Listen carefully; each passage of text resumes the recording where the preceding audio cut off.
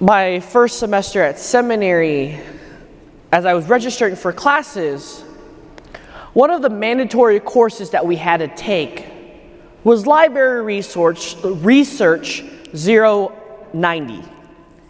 And I'm thinking to myself, it's like I went to school for 12 years. I've done research paper. I've lived and worked out of the libraries, so I don't think I really needed it.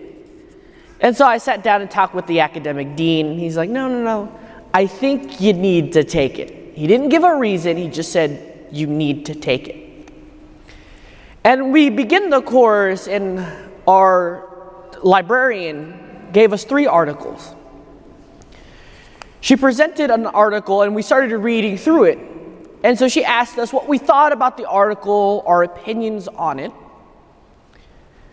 And then she handed another article, had us read through it again, and asked us of what our thoughts and opinions were. And then finally handed the 3rd article to us. And we did the same exercise. What was different, though, is the first 2 articles that she handed to us was opinion pieces on the original article, the 3rd article that we read. The first 2 articles were completely contrary to what the author in the original article said. They misquoted him.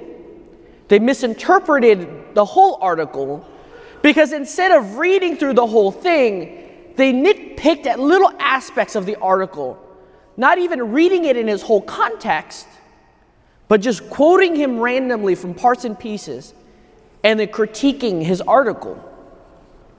But when I finally read through the original article, both of the first 2 articles made no sense, and you can begin to see the flaw and the credibility of both authors.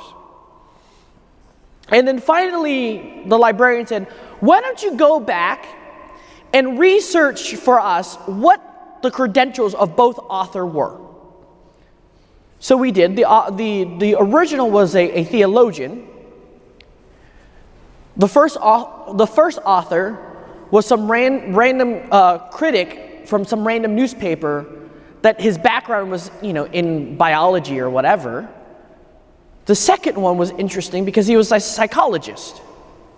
Some weird, narrow field of psychology, had no expertise, no credentials to be criticizing theology.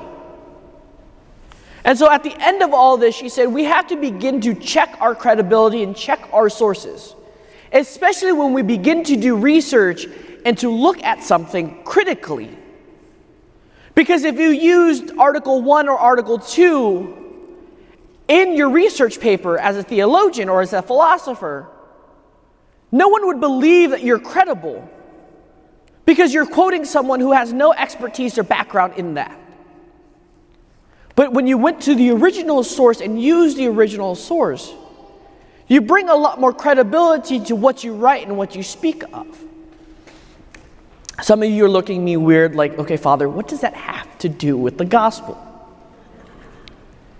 The Pharisees and the high priest today are looking at the credibility of Jesus as a prophet, as a Messiah, as even God.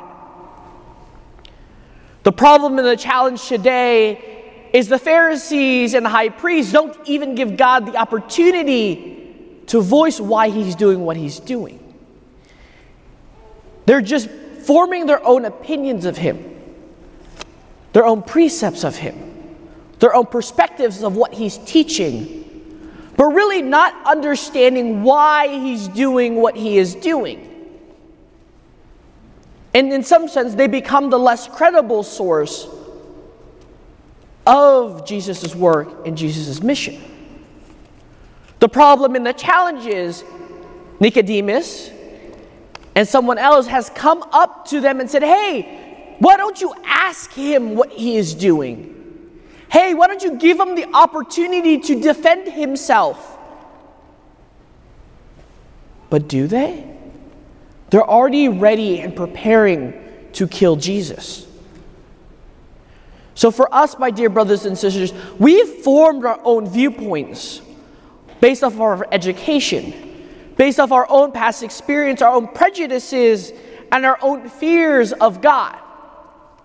And so when people present or give you different ideas, images, or ways to relate to God, we can become like the Pharisees and shut them down immediately because it doesn't conform to my way of believing.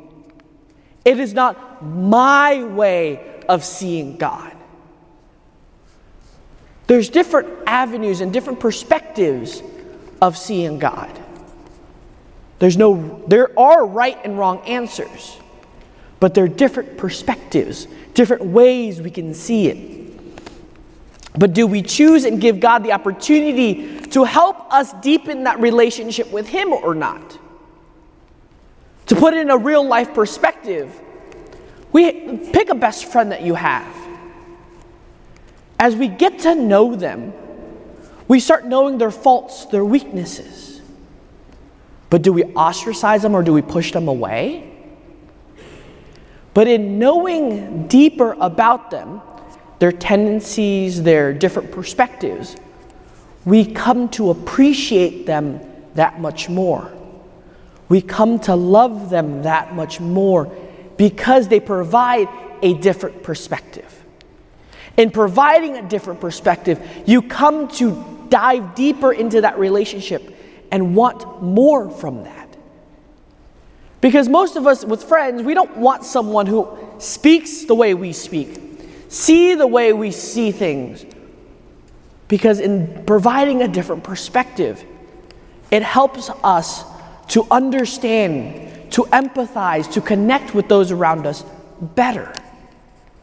Those aha moments, you can say. In our relationship with God is the same way. Other people will be challenging our relationship with God with different perspectives, different ideas of God. But we shouldn't, like the Pharisees, shut down and not let those perspectives in. Let those perspectives challenge how we see and relate God. Is that a beautiful and another way to see God so that we can deepen our understanding of Him, deepen our relationship of Him? Or are we just going to shut Him down and shut the other perspectives down because it doesn't conform to us? It's not what we want to believe, and it's not because we don't want to see it that way. So as we continue on our journey, especially as we prepare for the Holy Week, the Triduum, the pinnacle of all weeks of this liturgical year, we come to see God in Jesus Christ suffer and die for us.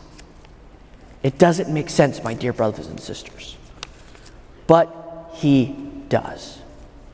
That should already blow our minds and change our perspectives. So let us continue on our journey to find out and be challenged by these different ideas so that we can continue to grow in our faith, grow in our relationship with Him, but most importantly, to see how He's working in our life today. Amen.